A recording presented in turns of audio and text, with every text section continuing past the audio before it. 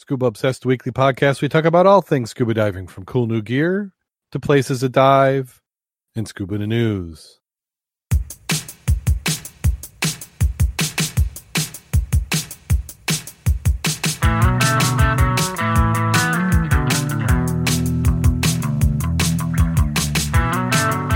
Scuba Obsessed episode 433 is recorded live January 9th, 2020.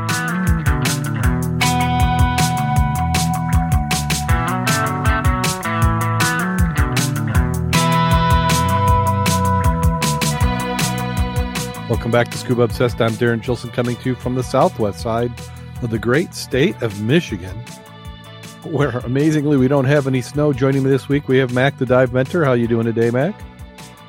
Not too bad, considering everything's been going on lately, but pretty good. Yeah, it's we could have some snow or ice, I guess, this weekend, but we've been able to avoid it so far.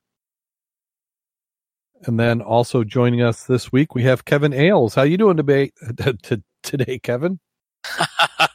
I am doing most excellent, Darren. Thank you for having me on the show this evening.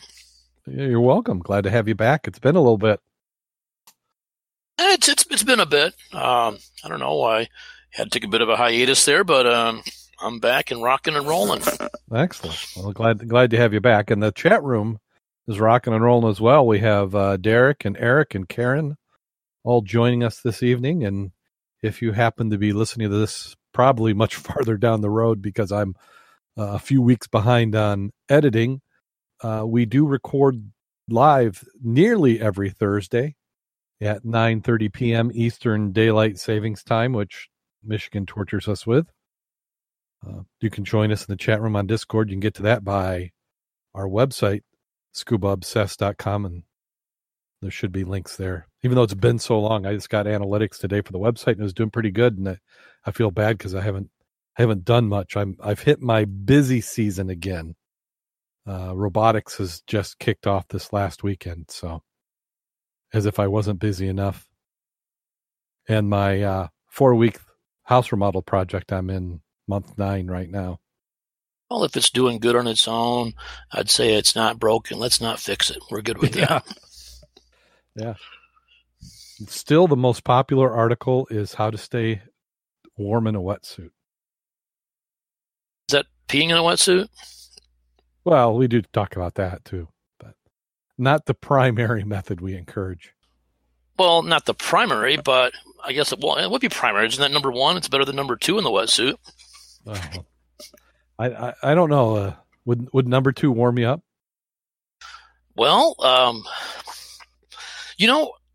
we need to get an expert on that here. Man, we're going to have to talk into getting good old Scott Saggy on the podcast here, because he could tell us all about that. Oh. So at least I don't know, but let's see if I'll get a hold of him and see if we can get him to join our podcast. Okay. Yeah. Wow, chat room's gone live. So yeah, it must be a story I haven't heard, but so let's go. We'll get Scott Saggy on here, and I'm gonna say he got some very special awards over at the SAS Dry Dive about it, because he's got a reputation he has to uphold now. So the guy could give you he could teach a course on it. I mean, yeah, we'll get him in here. Yeah. So on that, let's go ahead and jump right on into the news. First article we have this week. Tragically, one of the Thai Navy SEAL divers who took part in the cave rescue has died after a year-long infection. Brett, apologize for not being able to do his name. Burikak? If somebody says it, I would probably be able to do it, but reading it, it's tough. Bureerak, a Thai Navy SEAL who took part in the cave rescue of 12 boys and the soccer coaches, died from infections he picked up during that dive. Petty officer had been receiving treatment and his condition worsened.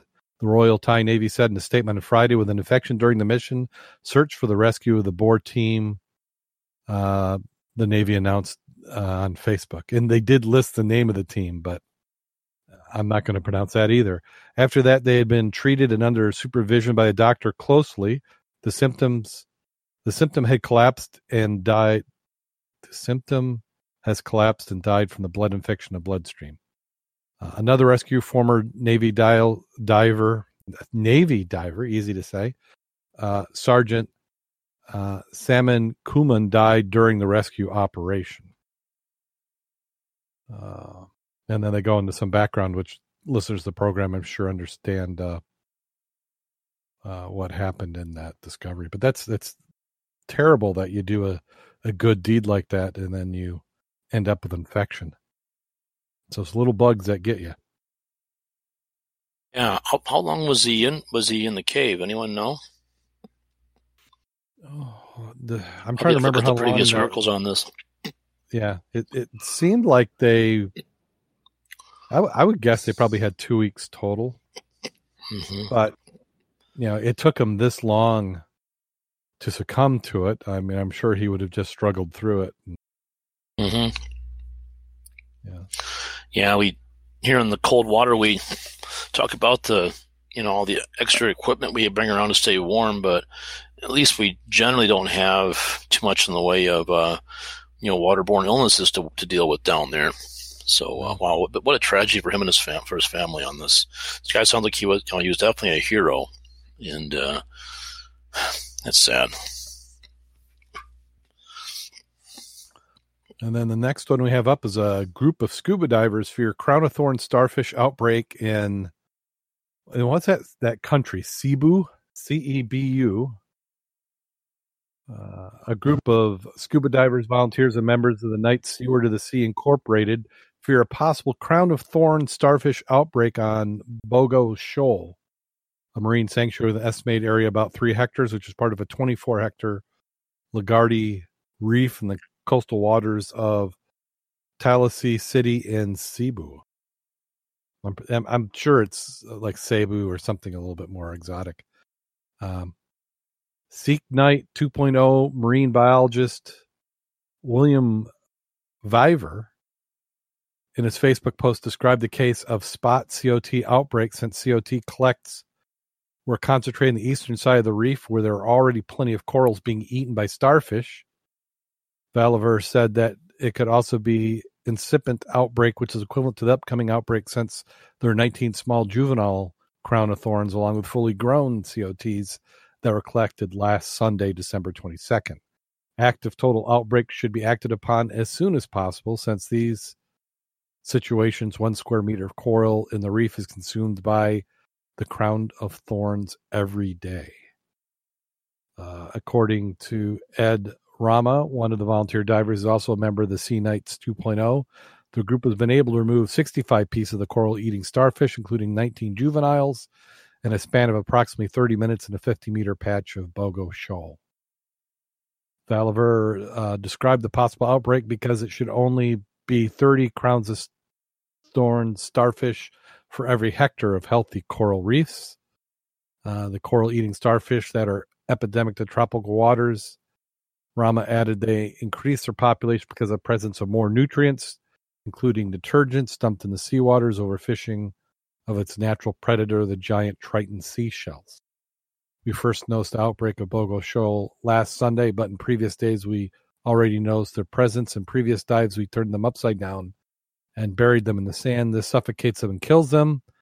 The reef fishes will eat them after they decompose. Yeah, and they go on and talk about it, but it seems surprising how quick it goes from normal to there's something there.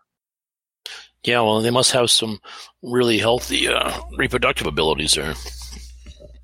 I mean, do they come in with the currents and then just reproduce like mad? Or?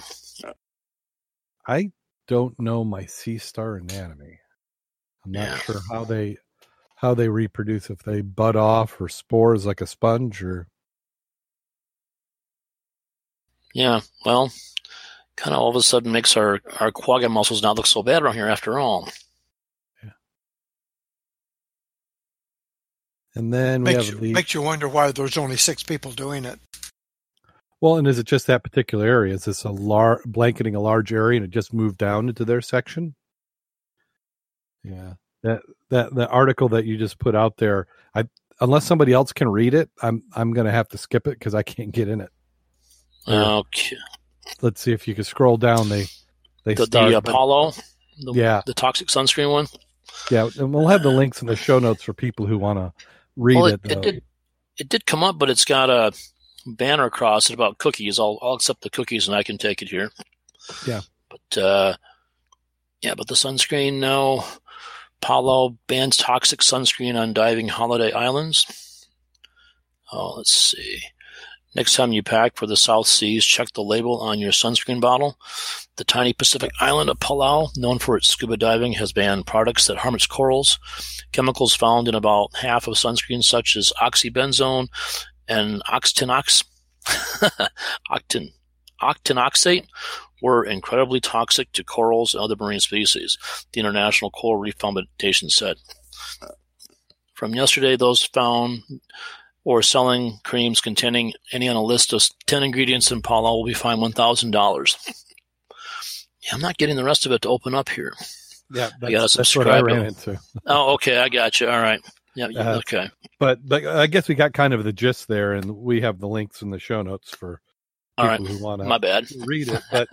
But the, kind of that's the thing we're seeing more of is tropical locations banning it just out of a little bit of caution, which is fine because we've got alternatives. I don't think the alternatives are significantly more expensive than what's there now. And then Hero Scuba Group aims to reduce side effects of PTSD suffered by veterans and first responders via scuba diving. The Hero Scuba Group, a 501c3 organization out of San Antonio, Texas, founded by 4 veterans suffering from PTSD, depression, anxiety, and injuries suffered during deployments. HSG works to reduce the side effects of PTSD, anxiety, trauma, and injuries suffered by veterans and first responders via scuba diving, group therapy, aquatic conservation outings. Johns Hopkins University has completed trials researching the benefits of scuba diving to post-traumatic stress disorder and spinal cord injuries in heroes. The university 2014 trial showed a 15% increase in motor function in spinal cord patients and alleviated PTSD symptoms about 80% of patients after scuba diving therapy. This trial validates scuba diving as a beneficial therapy for its victims of PTSD and injuries. HSG partners with counselors and church pastors to provide group counseling to veterans, first responders to heal those suffering from these afflictions. Faith-based counseling is the highest echelons of the executive branch support in deterring veteran and first responder suicide. President Trump's executive order on ending veteran suicide, he called for inclusion of faith-based organizations. Operations Neptune's Guardians, protecting and preserving heroes, are ingrained to work together to accomplish the mission, and many have a hard time not having a mission when they leave jobs of serving others. What better mission to preserve endangered fresh and saltwater ecosystems from extinction? And then they have a list of some of the group's activities. Project Aware supports divers acting in their own communities to protect the ocean with focus on implementing lasting changes in 2 core areas: shark conservation and marine litter. Coral farming, 90% of staghorn and elkhorn coral have been lost on U.S. and Caribbean coral reefs. The group will actively participate in restoring the coral reef system, helping this create and maintain offshore coral nurseries and performing other restorative techniques. Lionfish mitigation. Their introduction is believed to be a result of hurricanes and tank releases during early 1990s. Lionfish are voracious carnivores that consume many other indigenous fish species, and left unchecked can kill 3/4 of the reef's fish population. They also have sea turtle conservation and monitoring of coral bleaching. So we've covered this a few times in the show. I think, I know the effect that it has on me going underwater, and I don't have PTSD, so at least that I know of.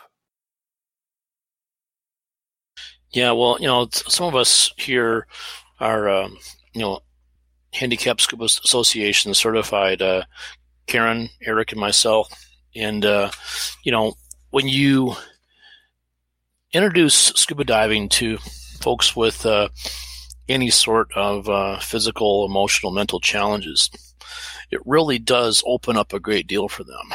And I know that, there's been discussion of, I know that the local dive shop here, Subaquatic Sports, is actually looking at hosting an event for getting persons, veterans with PTSD, possibly in the water, for some scuba diving experience.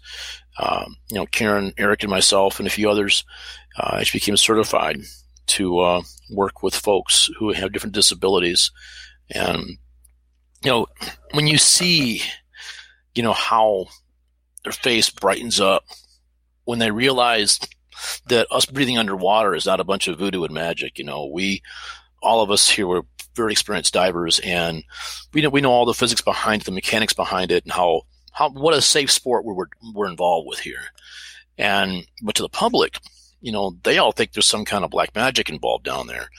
And when you bring someone new into that, I'm not sure how well any of you can recall, your first Discover Scuba experience, that first time you were underwater and you're thinking like, wow, I'm underwater and I'm not like screaming and dying here. This is actually kind of cool. And to introduce that to folks who thought that was beyond their abilities, I'll tell you, it gives the diver with them a warm and fuzzy that just doesn't go away. And a number of us have been involved with this Mary Freebed program in association with Adaptive Diving Unlimited, and it's very addictive. I know Mac has been to a number of the events. Mac is often takes photographs of the events. He often writes posts on Facebook and different groups. I'm sure he's talked about it here as well. But it's something that we take for granted, because all of us are quite experienced. But when you bring that to someone who thought that it was beyond them, it's magic. That's where the magic comes into play, is watching how it affects them. And that's special, especially with people who are looking for that opportunity to have a little bit of an adventure. Well, like I say, I've been involved with the Mary Freebed program 3 years now. And, they say that the first person benefited by volunteering is the volunteer. And yes, we as volunteers really do get something out of this, because, when you see what we're bringing to these folks, because with the Mary Freebed program, they have folks in there who have, Down syndrome, who have paraplegia. You don't, we cautiously don't refer to a person who as being paraplegic, but they have the illness. It's not that the illness has them. And, I remember there's one gal I was working with, actually is a basketball coach. She leads a very athletic life, but she has paraplegia. And for her kids to see mom get in the pool and put on scuba gear and swim around underwater, and just everybody was beaming after that moment there. And I know Eric has stories about this. I know Karen has stories about this. I know Mac has stories about this. And, we could devote an entire podcast to talking about the benefits of getting folks with disabilities in the water. But it is magic. It really is, to see how it affects these folks. And yeah, I know Karen and Eric are both talking in the chat room about the there's been some complications, as I know that Subaquatic Sports at Battle Creek has really been putting in the effort to try to have this event with veterans take place. And whenever you're trying to get something new like this off the ground, it's a challenge, because the Mary Freebed, that's a very large organization which has been doing this for a number of years. I think that event has been going on since at least 2007. And, they've got all the structure is in place, all the insurance is in place, although, everything is set, although they're having some change-ups next year because of due to insurance. Insurance is always going to muddy the waters for us, and it'll throw you a curveball here and there. But it's moving forward. That program at Mary Free Bed is not going to end. It's going to be modified in the future, but it's not going to end. But the program working with veterans here locally, I believe it's going to come together. Eric is talking about there may be another way to go about this, but I hope so. I wish I could be more involved with it. My involvement with the preserves is kind of limited my free time, but it is just a magnificent program. And their Facebook page, correct me if I'm wrong, Eric, I believe it is Adaptive Diving Unlimited now. I know they just had a name change, but yes, Eric says it is. But great organization. I recommend to any of our listeners, look into this in your area. There may be an organization doing this. It's very, very volunteer dependent. I want to say it takes like 60 different people volunteering to put on the event at Mary Free Bed, a minimum of 60, and that's to get a total of like 20 people in the water. And Karen is posting links to adaptive diving in our Facebook and in the chat room right now. I know that what's the other group? Someone help me out here. The splinter group that spun off that's very well known. Dive Heart. Dive Heart's out there. And, most of us have seen them at the different trade shows. And they basically have taken Handicap Scuba Association rules to the next level. Handicap Scuba Association started off in 1980 in the parking lot of U.S. Divers, of all places. And there were a number of folks involved with that who decided that they wanted to add some more training. And I can see their point. They wanted to make it a little bit more all-encompassing. And they've had a great deal of success with it, too. And, you can find all kinds of videos on YouTube about this. You can find a lot of posts on Facebook that we made about this. Go to Facebook and search for Dive Heart, search for Adaptive Diving Unlimited. If you have a group like this in your area, offer them your support, whether it is financial support, your skills as a diver support. They may want you to get certified to work with people before you get involved with it. It's a great certification. It really, really is cool. It's makes you a much more competent diver, and it'll show you your weaknesses too. So, okay, I'll get off my soapbox. Thanks for letting me plug this here, Darren. I'll move on. So. It's a good cause, and it's one of those things. I wish I had some time to be able to participate in that, because I can see the joy that the volunteers get out of doing it.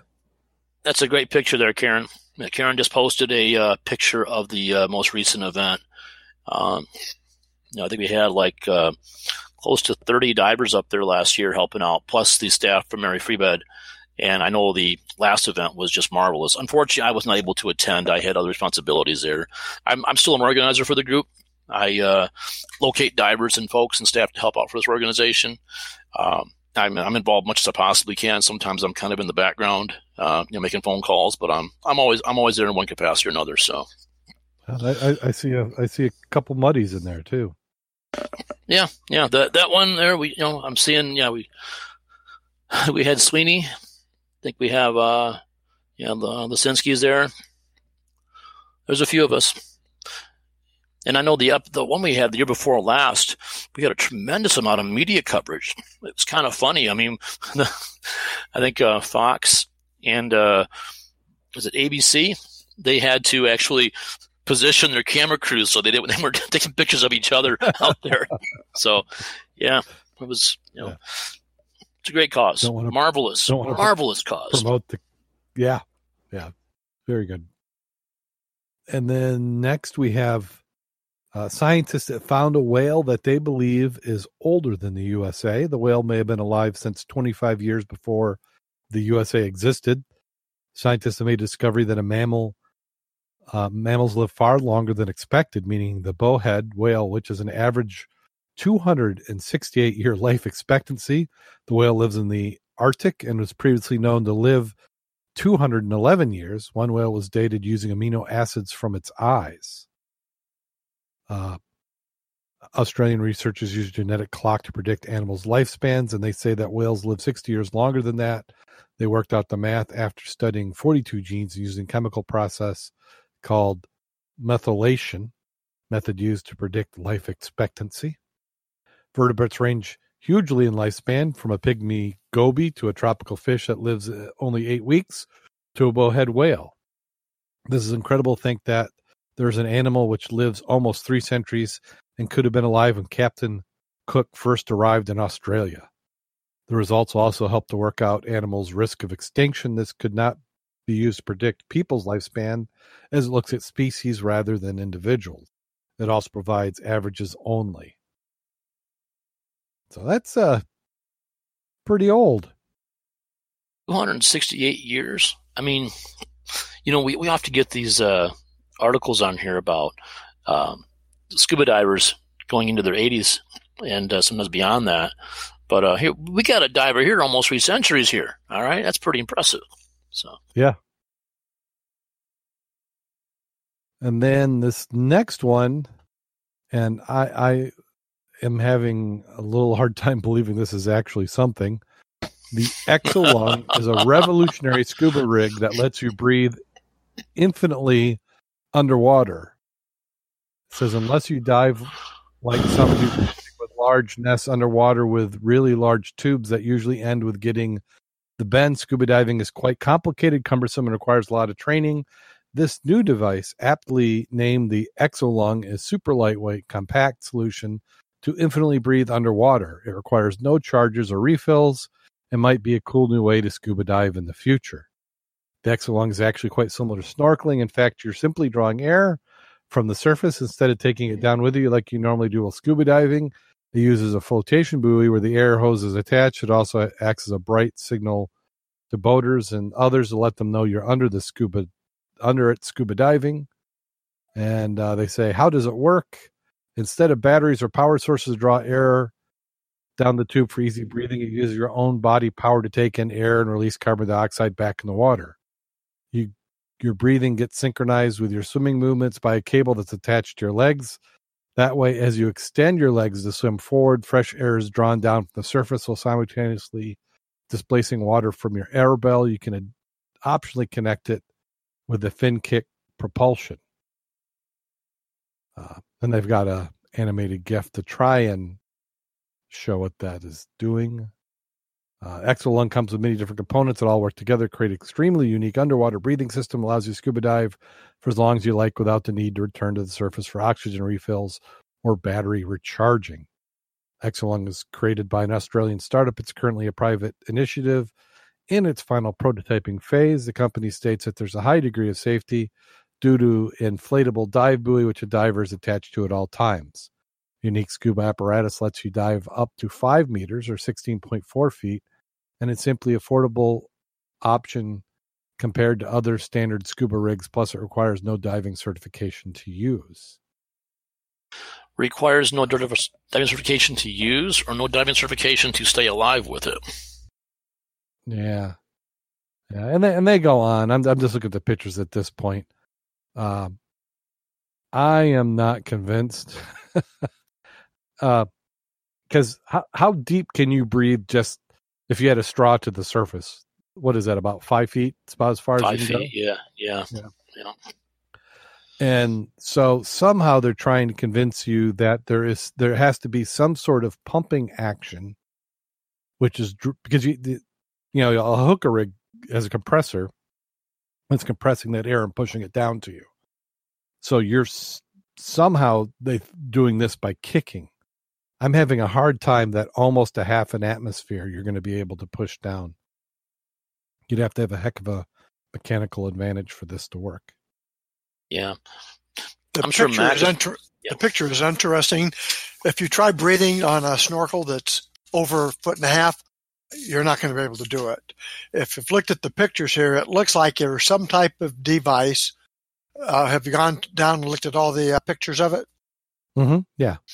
Well, if you've got that piston and your foot is, they're using a kick motion to it, You're drawing down, that's drawing air from the surface down by vacuum.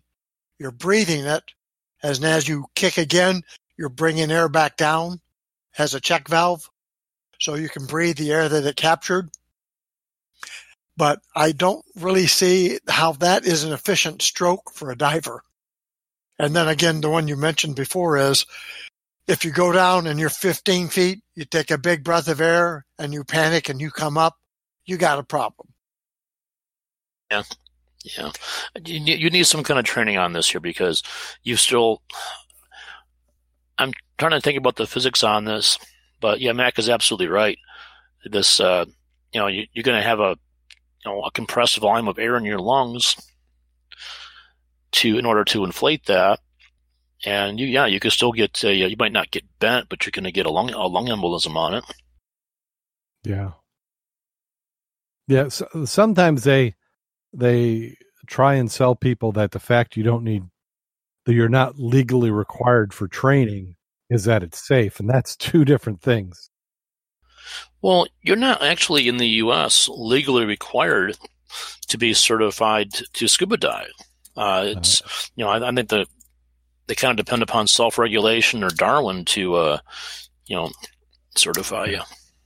Yeah, really what it is you can buy the gear. It's just that dive shops will not refill your tanks for you. Yeah, in theory. But I think most of us, at least I know, I started that before I had any kind of scuba training. And the key item was, try this, don't hold your breath, and let's go play.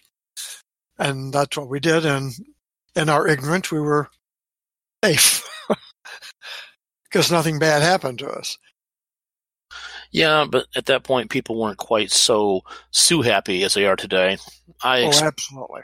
I expect within 6 months, this will no longer be around. I mean, this company's someone's going to get hurt. Someone's going to get sued. I mean, we know about getting certified as a scuba diver. It's actually not teaching you how to dive. It's teaching you about what to do when the dive goes wrong. And yeah, as Eric and Derek have pointed out here in the chat room, there are plenty of diving emergencies which we're trained to deal with, which someone that just buys this thing off of eBay, goes out, jumps in the pond out back, is not going to be prepared for. And actually, there's probably things which even us as veteran divers, because this is a new item to us, is I wouldn't want to do it. I'm good, thanks. Well, that goes back down to the hookah rigs and the snubas, the same thing. You don't really need training. Well, you do. Yep. Yeah, when the public doesn't understand what we're doing down there. I mean, heck, most of us will think we're going taking our oxygen tanks down there. Well, I look at the photo, and here you've got one photo where I swear the guy is holding on to a coral. And then that begs the question of how is buoyancy going to be controlled? Yeah, good point. I mean, I think your altitude is going to be completely controlled by your swimming attitude. And yeah, you have no control of buoyancy. Yeah, that's also you probably got to be weighted for this too, because you're taking down a sizable volume of air with you. So I'm sure when that lung down there is full, it's probably got a minimum of 5, maybe 10 pounds of buoyancy on you. So now you're having to take a weight pack down there with you. Yeah. And of course, these people you don't need to be certified, so they say. So you're not going to know to ditch your weights or anything. I mean, this thing can go south in so many ways. I mean, and even the pictorial does not show the weight system that they're using to counteract this buoyancy. Yeah. No, it doesn't. No. Yeah. So they've got the several different versions, which all I can tell is it's really just giving you longer hoses and a little bit different material it's made out of. But they've got 3 models that are about €300, and one, the Pro breather, which is €500. So that's not cheap. You're really in US dollars, you're into used scuba gear price. So the sales pitch really has to be that they're trying to, it's for people who don't want to go and get the training. All right. And I was trying to wrap my brain around the physiology on this here, and I just got it.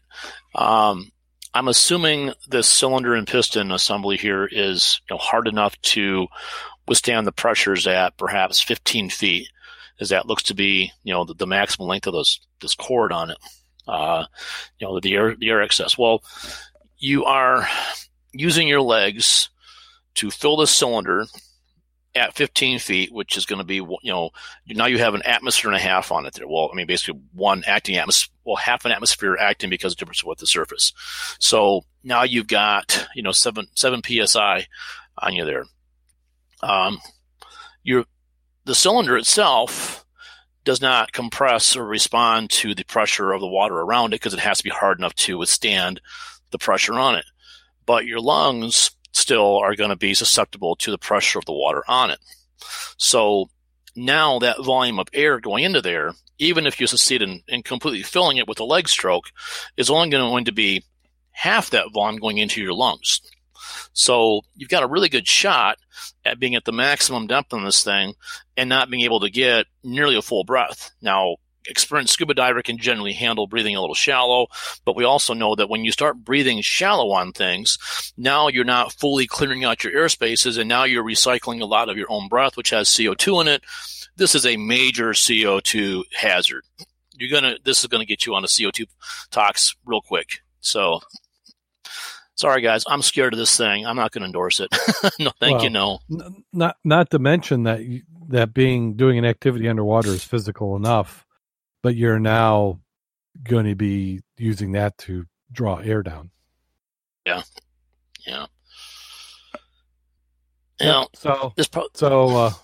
If you get one and you survive, let us know. We'd be interested to hear your experiences.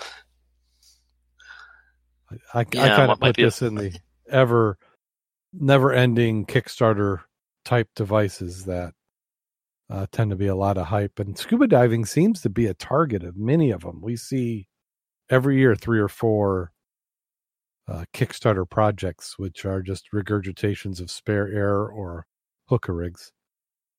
Yeah, I know the public has a real fascination with what we do down there, but there's a lot of physiology behind it. And, if the folks that design these products would just simply consult with an open water diver, they could tell you what's wrong with their product. Well, that does it for Scuba in the News for this week. Oh, do we want to, Mac, did you want to cover that article from Undercurrent? The aggressor fleet? Should we cover that one? I don't have it handy. I have to look for it. Have you got it yourself? I'm sure I've got it somewhere here. As I click on a few links and I'm stalling.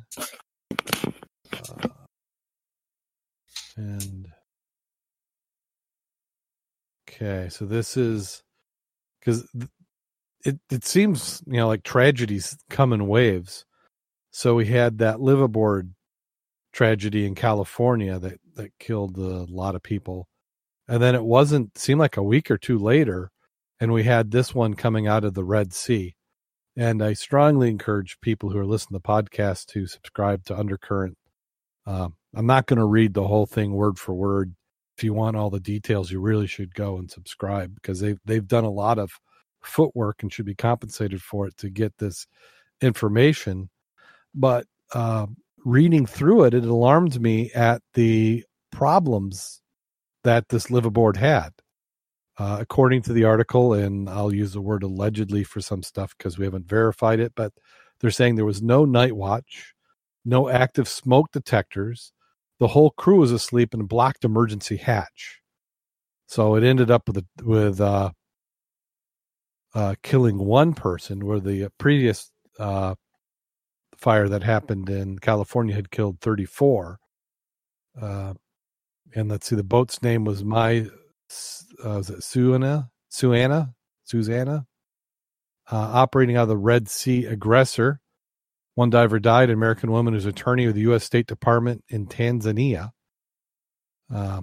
And what they've done for this article is they've interviewed people who talked about it, were on there, and there's just a lot of things that did not go well. So some of it, one thing is you're not in the U.S., so you like to apply the rules that we have in a fairly wealthy, developed country out here, because one thing they're criticizing is that the company only gave them $123. So after they got on the boat and they're back to the land, they're only able to get $123. But if you look farther down in the article, they were able to verify that of the 17 passengers that were given the equivalent of $100, that was all money provided directly by the manager of the boat. It wasn't the boat owner or somebody rich. It was somebody who was just trying to help out. But there was also, they were in Egypt, so your passports get burned up in the boat. So there's some challenges of moving around the country and finding housing. There also was food problems, but there was a lot of outreach of locals in providing clothing and food from the article. Another interesting point was that they think it was a lithium battery that was the culprit. They had been told after that previous accident that they needed to develop plans to adjust for it and to never let lithium batteries be charged except in a area where the crew would be present 24 hours a day, which was the salon. But apparently, with all the best intentions, none of those things are being followed on this particular liveaboard. Well, complacency kills, and you can have all this kind of regulation, posted, but unless it's enforced, people aren't going to follow these regulations simply on the honor program. And, that's what we probably saw with the Concepcion disaster, is that, this all has been this accepted etiquette of only charging your batteries when you are there directly to supervise it. But, charging a camera battery takes all night.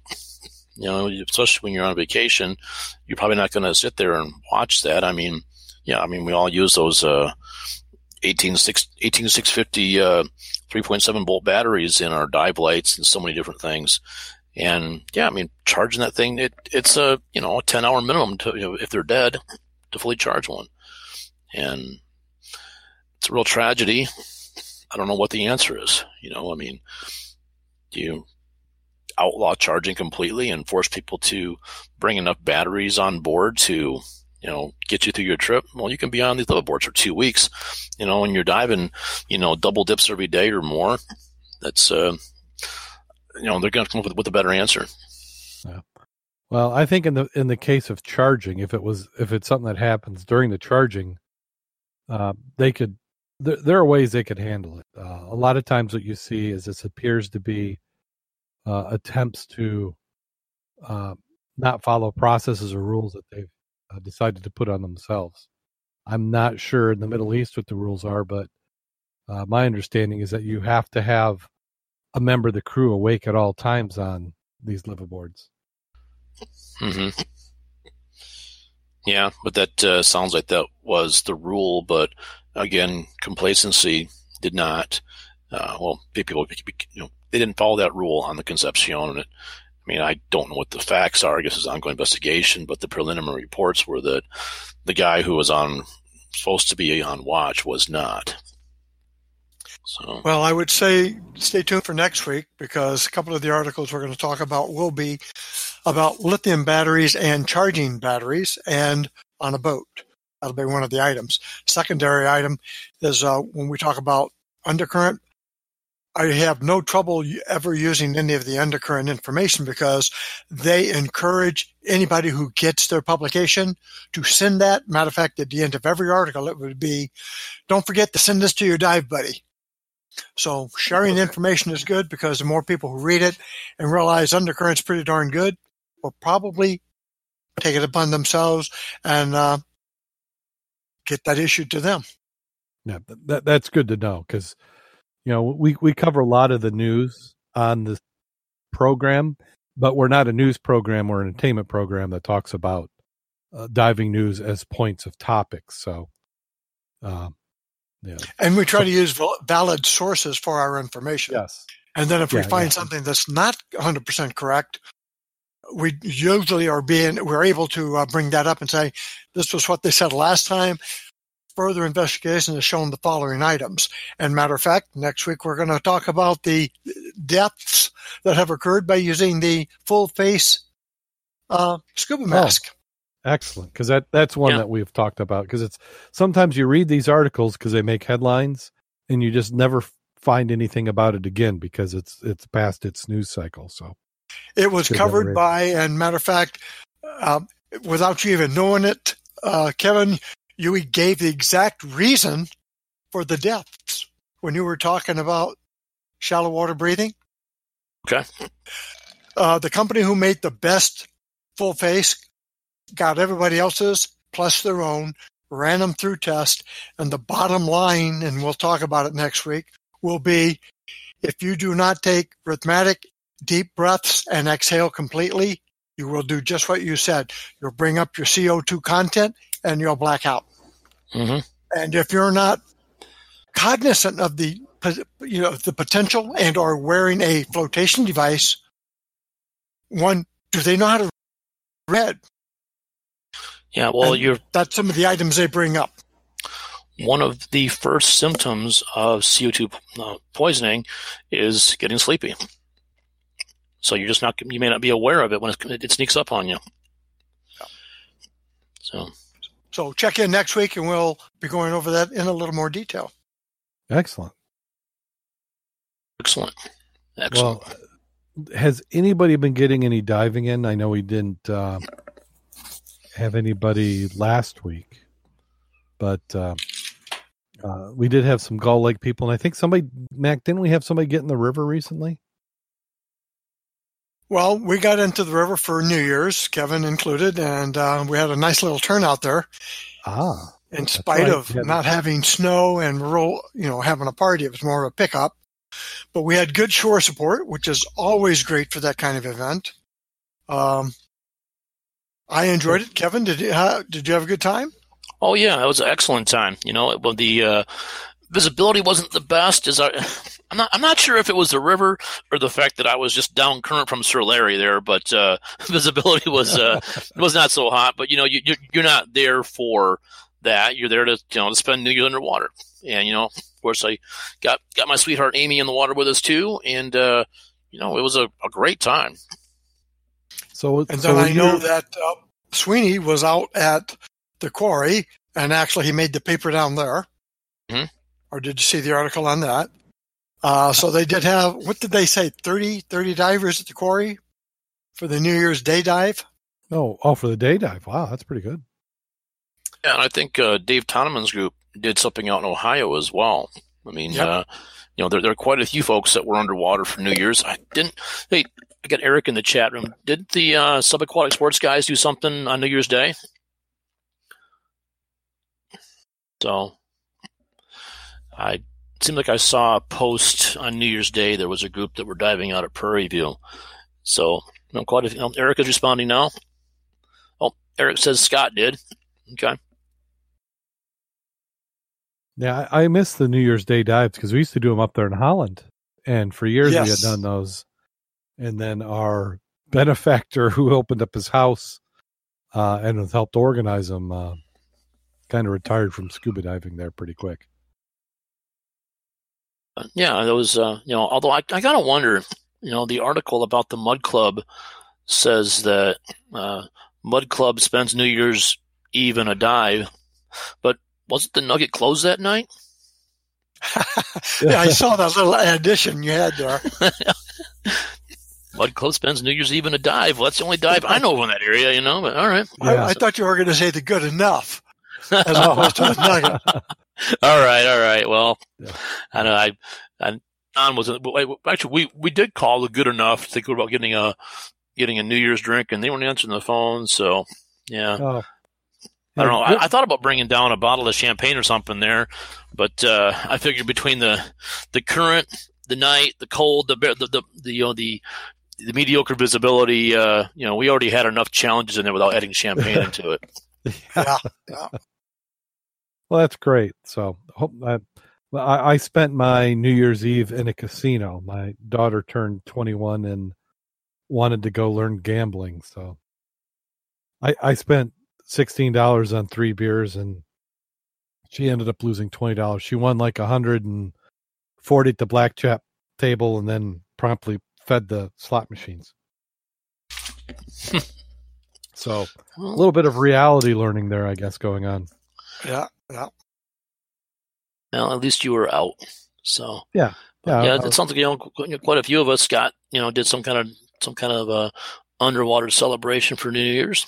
So you can always, now's a good time to make the resolution of diving more for next year. Whatever you want to do.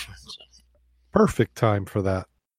So and I think the trick to diving more is to planning it, like carving out specific weekends where you don't let other things get scheduled. And it's appropriate now for me to do my generic call out, which informs everybody in my family they're not allowed to graduate, get married, or die in the next 12 months. So I find that's when I get the most diving in. If you could enforce that last part, it would be really good. I mandate it, so there it's so. You just get into your Google Calendar and you just black out those dates. I'm going diving. Yeah. Although I've got a good buddy of mine, is a pilot buddy that he blacks the dates out anyway, and he still goes ends up working there, but it's the way it goes. So. So any dives that we have scheduled, anything coming up on the map that people have got reserved or blocked out? I don't have anything myself for all of January. I do know that we should be having Ford Seahorses in February, since we are not having Our World Underwater. Yeah, that was kind of shocking. I was surprised to see that Our World Underwater isn't going to be around. Is that the first time since they founded that they haven't had a show? That's the first one I remember of not having one. Yeah, to my knowledge, it was the first time they've missed it. But this was just kind of a scheduling fluke. I can tell you from everything I've picked up, I know that they originally had scheduled it for 2 weeks prior to what it ended up. Our World Underwater was most recently announced as it was going to be on February 29th and March 1st weekend. Previously, it had been announced that it was going to be 2 weeks before that. But it sounds like the venue where they hold it decided to bump them in favor of another event. And when you're in Chicago, where are you going to find another venue for something that size? It's not booked 5 years out. So they were forced to go to the date of the 29th and the 1st, which they didn't want to do. We have another show. The Ford Seahorses already had picked that weekend over in Ann Arbor. And, from my understanding, it's a friendly relationship there. But the organizer for Our World was forced to change the dates. And I can only speculate from there as to why. I do know that these kind of events do require commitments and contracts and plans, a year in advance, because you've got all kinds of folks that are coming in from all over the world for this stuff. You've got a lot of saltwater destinations who are coming in to promote their liveaboards or their destinations in Fiji and all over the world. And this stuff, you can't just change it 3 months in advance and expect people to modify around that. And, I know there was quite a fair amount of discussion about it, and they really didn't want to cancel it, but they were left with no choice. So, but we still have the Ford Seahorses, which is going on in Ann Arbor on February 29th. That is a one-day event. And I understand next week we're going to have Nick Lewinsky on, who's going to give us a big rundown on the program. I will be speaking there myself, but I'm not going to plug that. I will show – I'm going to try to put I can find the link for it. I will get the link here into the chat room about it. But, again, that is February 29th of this year. I recommend anyone – if you can make it, please make it. It's kind of a big reunion up there. One of the things I really enjoy about that program is that you see so many folks you've dove with, so many folks that you like to dive with again, so many folks you're glad with you don't dive with anymore. It's a lot of fun. A lot of good people up there. You get to rub elbows with a lot of people who have been in the news for great discoveries. We've had a lot of stuff that's been found in the last year. And these folks are showing up there because, it's a good time to beat your chest and brag and say, hey, look what I found. Isn't that cool? And there's been some cool stuff found this year. So, yeah. So at Fort Seahorses, I understand that they got some good speakers this year. Nah, they kind of settled for me. Okay. So. Yep. But so go ahead.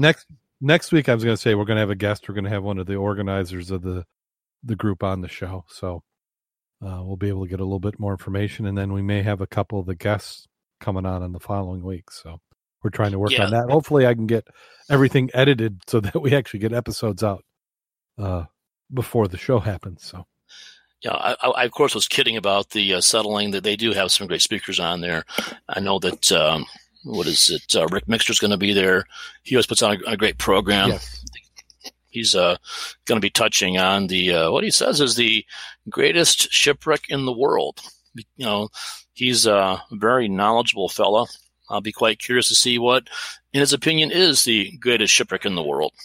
I'm currently posting a link in the chat room to the Fort Seahorses website, which will have the details regarding the program coming up.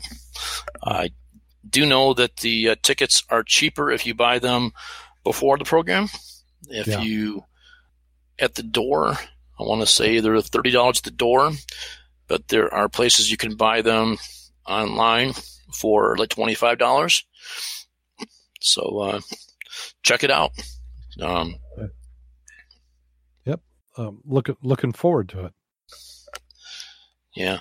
Well, it's kind of what gets your blood going, like coming back into dive season, because if you're not doing the ice dives, then you at least have to be doing the shows. Right. Right. I mean, that there are a number of us and people who are in the chat as well who are year-round divers and who will be out there, but we got to accept that we're not the norm. If we were normal, it wouldn't be so much fun either, But I mean, come on, a big part of the enjoyment of doing the New Year's dive is you post it on Facebook and your friends are like, what were you thinking? What are you doing? Isn't that water cold? Why are you out there? Well, yeah, but it's what we do, I mean, if everybody did, it'd be normal. So, yeah. Then we have to find something else unusual. Well, Karen, good luck with your health getting better. I know she's talking about wants to get back in. I know you've kind of had a down season there. I'm sure it'll come back around for you eventually. Just patience. The only thing worse than healing is healing all over again because it didn't go right the first time. But you know all about that. So, but and I'm going to encourage folks, if you're coming out to the show, it's always good to bring some buddies with you. If you poke around with your friends, I'm sure you'll find people going out. Make a road trip out of it. It's a good time. Well, Mac, do you have a dive safety story for this week? Actually, I do. We'll just start it off this way. Air supply cuts off when regulator failed. A diver's regulator suddenly failed and cut off air supply, even though there's still a third of the air pressure remaining in the tank. The story is, I was diving with a regulator that I had purchased 8 months earlier. It was the first dive of the day, and I entered the water at approximately 7:45 a.m. with over 2,900 pounds, at which time I descended to a depth of 91 feet looking for sharks. Relatively quickly, I left this depth, made my way to an average depth of around 60 feet, and was photographing along the way. I was diving solo. However, there were approximately 16 other divers in the area at various points along the wall. I passed another photographer in order to stay out of his shot and went on up a bit further. Upon seeing a fan I wanted to photograph, I did what I always do. I looked at my computer, checked my air and my depth. that time I was approximately 53 feet and had about 1,100 pounds in my tank. I took several shots of the fan. I remember completing a big exhale when I finished and righted myself, started to begin swimming on. However, when I tried to take a breath, I got nothing. I immediately grabbed my octopus expecting to get some air, but there was absolutely nothing. No air at all. I did a 360 in the water to see if I could see someone close enough to help and saw the diver I had just passed, but I motioned, but he wasn't looking up, and I believed it was too far for me to risk swimming towards him, especially down. I made the decision to do an emergency ascent to the surface. I was already beginning to have that desire to do a deep breath. So, at some point, I looked at the computer. It read 0 time remaining. On the way to the surface, I again tried to breathe. 0 air. When I popped to the surface, the dinghy was very close to me. I quickly got in and told the driver that I ran out of air and I needed to do an emergency ascent, and it would be really smart if I got on some oxygen. At this point, I grabbed my dive computer and it read 900 pounds. I was confused by this because I saw it at depth. It was 000. Again, on the surface there, I tried both rigs again. Neither of them would breathe. I remember showing him the computer and saying something like, "But there is air in the tank." Upon arriving at the resort, dive manager put me on oxygen for about 20 minutes or so. I, along with others, watched as he immediately checked my regulator on another tank. I believe it breathed once on a full tank, however, not on any partial fill. He took the tank I was using in front of everybody. He examined it thoroughly. Nothing wrong or unusual about the tank. I had used the tank as a side note for the rest of the trip with a new first stage, and everything worked fine. The boat manager tested my rig again after the next dive by having someone come back with 900 pounds. It continued to fail and would not breathe. As a result of that, I sat out diving for about 30 hours and went back with a new first stage system. I had no other incidents with the new stage, and I was using the same tank I'd used before. I believe this was clearly a catastrophic failure of my regulator first stage, and it failed closed. Now the comment. Scuba regulators work nowadays on a downstream principle when the air flows down from a high pressure to an intermediate pressure and then down to a low pressure. Because of this, they are often thought of as fail-safe because many failures will cause a free flow of air rather than cut off the supply. Indeed, it is very rare for a first stage to fail in the way the diver described. But this particular first stage had an automatic closure device to seal the first stage when it's taken off the tank to prevent water from getting into it. After initially reporting the incident on DAN Incident Reporting System, the diver followed up with a report a few months later to advise that the manufacturer had posted a consumer safety notice on their website recommending a voluntary product check because a component of that system may not have been tightened to the correct torque, leading to a possible gas flow failure during a dive. So any diver who owns a regulator that has an automatic closure device should check the manufacturer's website for product safety notices. Now, solo diving or diving without a companion close by has gained popularity in recent years since the self-reliant diver certification courses became available. A core element of many of these courses is the adoption of a redundant air source in case a failure such as I had occurs. Unfortunately, though, I did not carry a redundant air supply and needed to make an emergency ascent. Luckily, it was the first dive of the day, and I'd moved to shallower water during the dive. So that's the words of wisdom. Now, actually, this is interesting because we had covered this automatic closure device before. Yeah. We covered it 2 years ago. Huh. So I think it's interesting that how many people actually look for product recalls on their dive equipment every month. I would say nobody. I'd say about the same amount of any other piece of equipment. Because you were constantly seeing items on BCs and on the, either the dump valves or the fill line.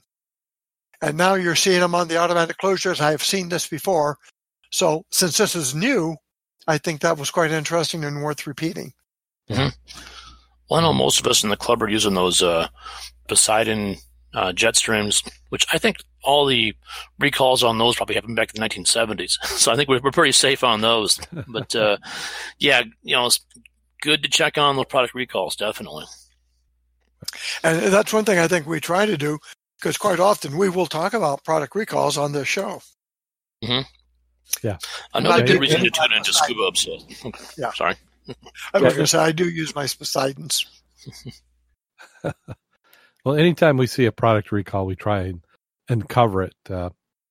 We've talked about it a few times, but there's really doesn't seem to be a good centralized location for scuba diving equipment recalls to go and look. So it's kind of a hodgepodge hit or miss as to where and when you can find them. If you have a question, talk to your dive shop, but that also counts on your dive shop being able to keep track of all those. And it's also because if you're buying used gear, you are not the registered owner of it, and if they did a recall, you might not get it. Because a lot of times you got used gear because that guy ain't diving no more. Yeah. Yeah. Yeah, and the chat room is also having fun with those of us who have had critters stuck in our dive gear, which brings up the caterpillar larvae that I had in yeah, and that was you remember what dive that was, Mac, when that happened? No, I do not. That was the barge and crane before we knew it was the barge and crane. You had just the targets, and you were like, oh, I don't dive any deeper than X number of feet. And then it seemed like you'd come across those numbers and you're like, hey, let's go out and dive on this. And it was at 125. Yeah. So we both had bailouts, and we were going down. And even though I had a bailout, I think I was down about 18 feet when it started breathing. I was breathing on my regulator, and it kind of hesitated. And then I went and tried to take another breath and a little bit less, but I was still getting air. So, and this is probably dive 40 or so for me. So I'm just like, no, I'm breathing. I'm coming up. So I signaled to come up. And what had ended up happening is I had an 80 cubic tank that had the valve had the spot in it for a convertible to DIN. So you could spin out the center part for the DIN. And that happens to be the perfect size for caterpillars or moths, whoever laid the eggs, decide that's where they wanted to nest. And that I was overly cheap, and I'm not going to spring for the $2 to buy the dust covers. So what had promptly happened is a full tank they laid their eggs in that opening where that DIN adapter goes. And of course, when you hook up your yoke regulator and put some air to it, it then pushed all those caterpillar guts into the first stage of the regulator. So, and that was one of those Aqualung where it had the the sealing, the self-sealing valves, but it doesn't self-seal when you tie down, when you attach the yoke and then force it in. So, but I did go diving the next day. I was able to clean all the guts out, and it worked. So that was kind of, thank you, Karen, for letting me relive that. Yeah, mine wasn't quite that graphic there, right? I don't know. I was assembling my rebreather, and I always do my pre-breathe at home. So people do it on site. Well, I did it at home. I always do it at home, and I did notice that I feel like I was getting like some hair in my mouthpiece, and went through it trying to track down where this fibers are coming from, and to find out she had a mouse that made a nest and wanted to counter. Yeah, and got it all cleaned out and everything, and sterilized and all. Fortunately, didn't chew a hole or anything in it, but they like to burrow and get into things with holes and counter lungs. They've got a nice little inlet, a little outlet, some pipes involved. Yeah, they love that stuff, Yeah. So, well, I even got attacked by the mice this last year. There's nothing scarier than you open up a bag and you see some droppings. Uh-huh. And what they had done, they didn't pierce through anything, but whatever the rubber on my BCD was just attractive enough. They had to take a nibble on it any place they could get to it.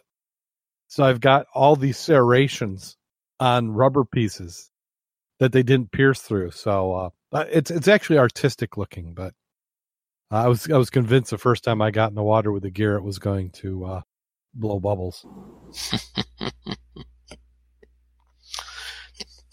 Yeah. Well, I can give you a shipwreck of the week if you like. Yeah, if you got a shipwreck of the week, let's go ahead and cover that. All right. Well, I'm going to tell you a little bit of a comparison-contrast story here. I think this may have been discussed in Scuba in the News already to some extent. But in any event, I'm going to tell you about the St. Andrew up at the Straits of Mackinac.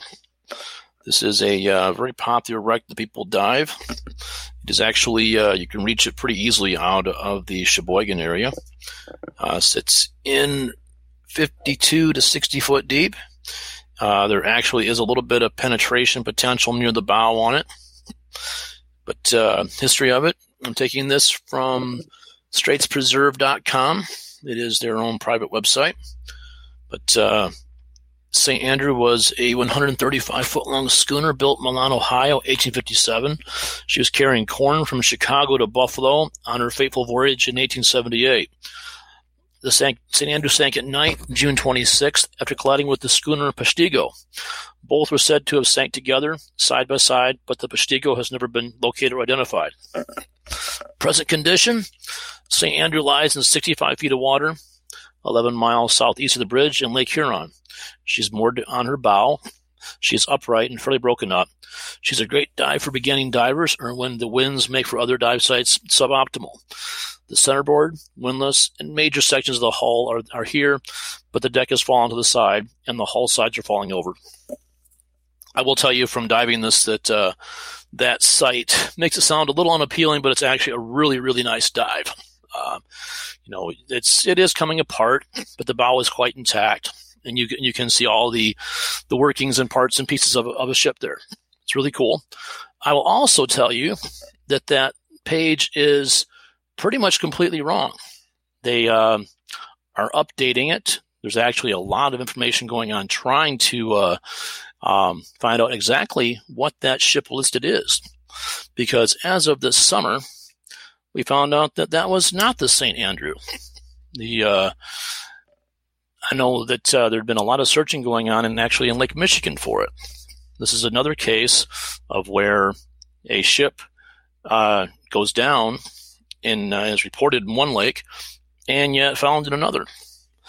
And the article I just posted on it shows about the St. Andrew was actually found again this summer, much, much deeper. I'd like to know where this is, but apparently the St. Andrew was found not far from Beaver Island, which is in Lake Michigan, over by the Charlevoix area. But there are some pictures here in the article I just pasted in showing John Jansen dove it. And the ship they have found now in Lake Michigan, identified as St. Andrew, actually also has the Peshtigo right next to it. The boats are like 10 feet apart, and the masts are actually intertwined. It sounds like the rigging actually got, when the boats collided, the rigging got intertwined, and one boat dragged the other boat down.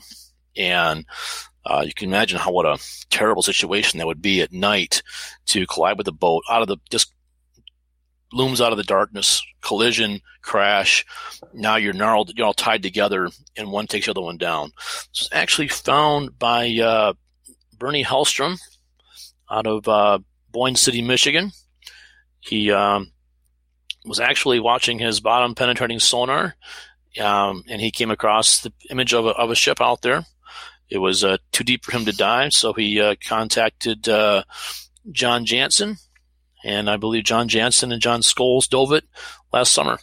And it's been one of the big finds of this summer. And I would love to find out where this is, because these are some beautiful pictures I'm seeing here. The ship is completely intact. The masts are down on it, everything, but it's all there. And that would be a magnificent dive. But again, these stories are continuing to be written and rewritten. And now we got to find a name for the boat that's at the Straits, because apparently it is not the St. Andrew. I know. I've dove on it, and we've called it the St. Andrew, but it'd be interesting to find out what it really is now. Well, a lot of this is based upon, and I'm not at all going to fault Feltner. Most information we have on that is based upon Chuck Feltner's findings initially. And Chuck Feltner and his wife Jerry did marvelous work. Most of what we know about the wrecks at the Straits is based upon Chuck and Jerry Feltner. But this was based upon a mast coin, because when a ship was built, traditionally they would place a coin underneath the main mast, and it'll go into the cup where it settles in the centerboard. And the masts are down on the St. Andrew that's up there, and based upon the date found on that mast coin and the measurements they had, which is tough to get exact measurements because the boat is a little broken up, especially around the stern area. They had to do some extrapolation, and it was not the St. Andrew. They thought it was. It is not the St. Andrew. But actually on this picture on the Straits of Mackinac page, it shows the stepping coin. That's they base it being the St. Andrew when apparently it's something else. As a side note, back in the day, that which is now called the St. Andrew used to be called the Ugandi. Okay. They dove that back in the 70s. And that's what it was called, because then I went up and dove it again with a different group. And they said, we're going to go dive the Andrews. And it's like, excuse me, but I've been on this wreck before, and this was not called that then. Mm-hmm. And in addition, in the 30 years that involved since one dive and the next, that dive, when we did it, as called the Ugandi, started at 55 feet and went down to 70. It was a wall, and you would find all parts of and it was a steamer because it had smokestacks. And the last time I dove it, almost all of that was totally covered up. You went down the wall a little bit to maybe 60 feet, had parts and pieces, but the majority of it was still, or is now, under sand. Okay. So you're saying the boat you dove back in the 70s was a steamer? Yeah, and it was called the Ugandi. And then the last time we dove it, through a charter, it's like, well, this is not the same boat. Mm-hmm. Like you said, names change. And actually, I'm seeing a Uganda listed in the western part of the Straits, but a different location. But yeah, it's hard to say. Yeah. But it's difficult to put a name on these things. So many folks are holding out for a name board or a ship's log, which you're just not going to find on them. And a lot of the name boards were just painted. Sometimes they were carved. You also do have a registration number on them. There was an actual serial number, carved in the boat, somewhere around the forward cargo hatch. And, often it's covered with quad guys now, or, it just wore away.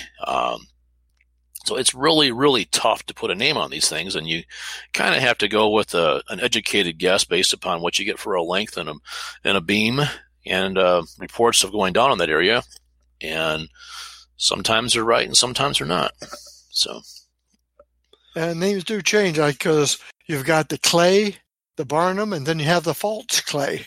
Because back in the day, and then we're still talking 35 years ago, they were just starting to identify some of the wrecks that you now know what they actually are.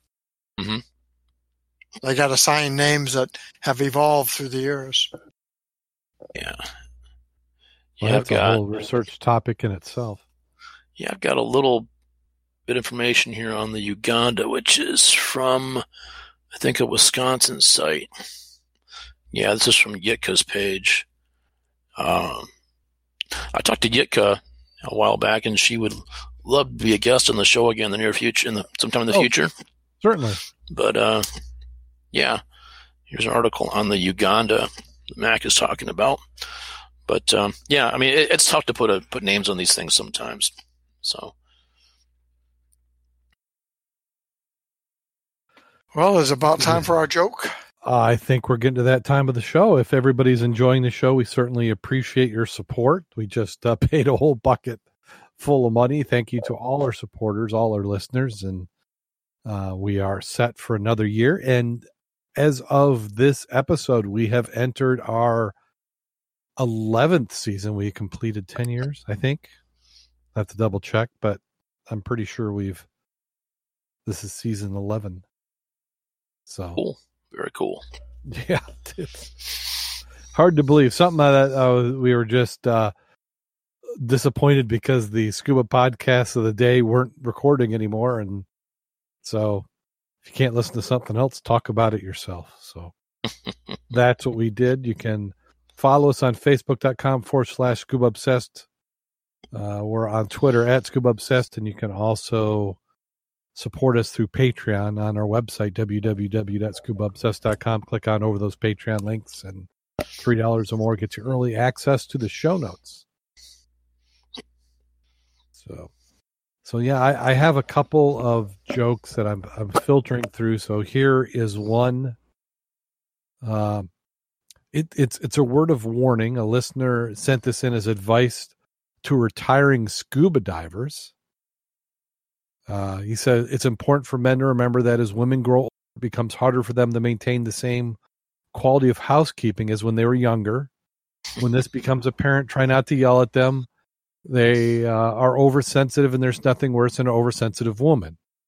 My name is Ron. Let me reiterate how I handle the situation with my wife, Carol. When I retired a few years ago, it became necessary for Carol to get a full-time job along with her part-time job, both for the extra income and the health care benefits that we needed. Shortly after she started working, I noticed she was beginning to show her age. I usually get home from the golf course the same time she gets home from work, and although she knows how hungry I am, it's almost always says that she has to rest a half an hour before she starts dinner. I don't yell at her. Instead, I tell her to take her time and just wake me up when she gets dinner on the table. Generally, I have lunch at the yacht club, so eating out is not an option for us for that evening. I'm ready for some home-cooked food when I walk through the door. She used to do dishes as soon as we finished eating, but now it's not unusual for them to sit at a table for several hours after dinner. I can do what I can diplomatically, reminding her that several times in the evening that they won't clean themselves. I know she really appreciates this, as it does seem to motivate her to get them done before she goes to bed. Another symptom of aging is complaining, I think. For example, she will say it's difficult for her to find time to pay the monthly bills during her lunch hour. But chaps, take them for better or worse. I just smile and offer encouragement. I tell her to stretch it out over 2 or 3 days even. That way she won't have to rush so much. I also remind her that missing a lunch completely now or then would help her figure. I figure to think that tact is one of my strong points. When doing simple jobs, she seems to think she needs more rest periods. She has to take breaks today when she was only half finished mowing the lawn. I tried not to make a scene. I'm a fair man. I told her to fix herself a nice big cold glass of freshly squeezed orange juice and just relax for a while.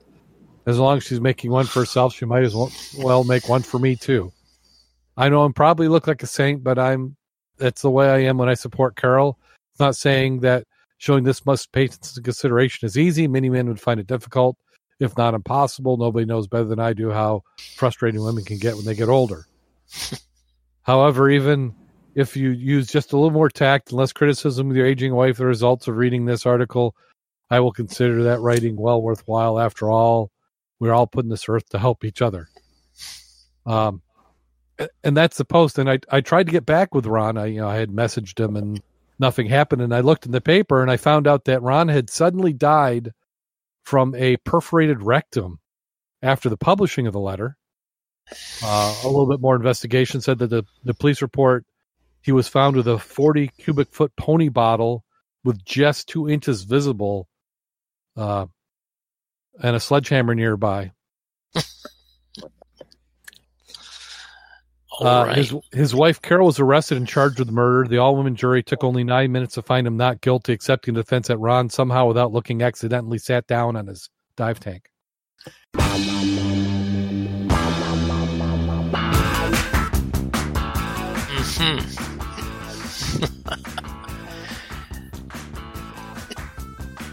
Yeah, Karen Mann is typing a response. This is going to be good. Yep. Hold on, guys. She's going to have some nurse's witticism and something totally biologically, politically incorrect, I'm sure. Yeah. Come on, Karen. What do you got? Sounds like some ER patients I've had, except theirs was self-inflicted. Self-inflicted? Oh, my God. I don't think about that. Well, they could have easily removed the tank, all they had to do would do that laparoscopic surgery and open up the tank valve, and it would come out on its own to 3,000 psi. Better duck, Yeah. Well, on that note, go out there and get wet. And don't forget, guys, stay safe and don't piss off the wife. I'll second that. Thanks, everybody. Have a good night.